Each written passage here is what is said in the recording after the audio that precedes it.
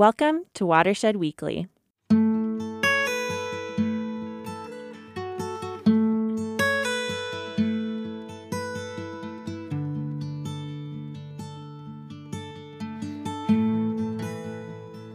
Native to hillside meadows in Europe, orange hawkweed was first introduced in Alaska in 1818 as an herbal remedy and ornamental flower. It is a prolific grower and is now a widespread problem in southeast and south central Alaska. You'll notice this flower starting to show its orangey blossoms in Haines in mid-July. Successfully removing patches of this invasive plant begins prior to the flowering stage. But before we dive into proper removal techniques, let's talk a little bit more about the characteristics of this plant.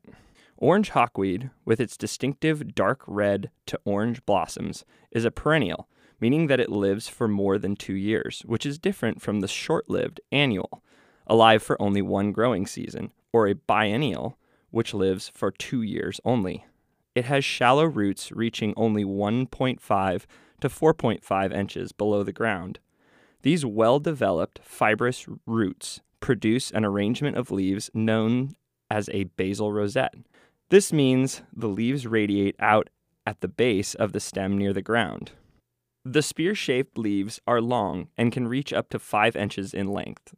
These plants can reach a height of 12 inches with up to 30 flower heads in an umbrella-like shape at the top of the plant. Each floret is approximately 1.5 inches in diameter, with dark red edges blending into a deep orange center. Orange hawkweed is in the aster family, so each of these florets is in fact made up of dozens of tiny little ray flowers, all bunched together to give the appearance of a single flower. Each tiny ray flower produces a single seed. The orange hawkweed is a pretty flower that was introduced as an ornamental, so what's the problem? Unfortunately, it can create many negative ecological impacts and is capable of crowding out the native plants, leading to less biological diversity. The basal rosette of the plant grows in dense mats, pushing out the native flora. This plant has some superpowers when it comes to reproducing.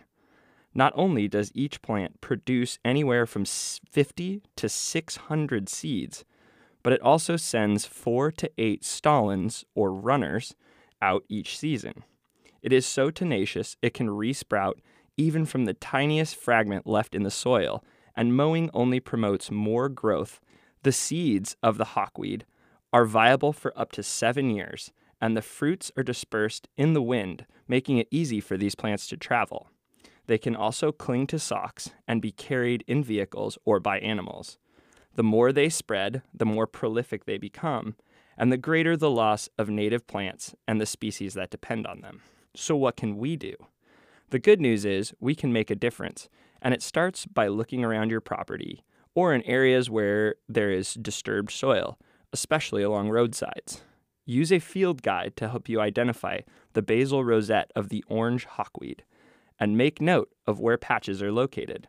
Techniques such as mowing or cutting are not effective and can have the opposite result by increasing growth of these die-hard plants. It is best to get a shovel and dig out the entire root system. Do this before the plant starts to flower and put them in plastic garbage bags that can be deposited at the landfill.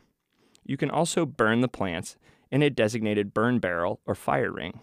Do not compost the plants, as this could contaminate your compost and help spread the weed. You can also use a weed fabric barrier that is draped over the infestation. With this technique, it is important to monitor the edges and control any hawkweed that is peeking out the sides of the fabric. Another option is the proper and careful use of systemic herbicides. For more information about how to do this, visit the UAF Cooperative Extension Service website.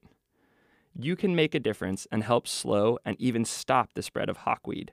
If everyone pitches in, we can slowly remove the problem weed and start to reintroduce native plants and restore disturbed landscapes back to their natural state. This week's episode was written by Tracy Wyrick Cassidy and narrated by Ryan Piles. Watershed Weekly is a production of Takshnak Watershed Council. Support comes from the Reuben E. Crossett Endowment Fund for Children's Health in Southeast Alaska and radio station KHNS.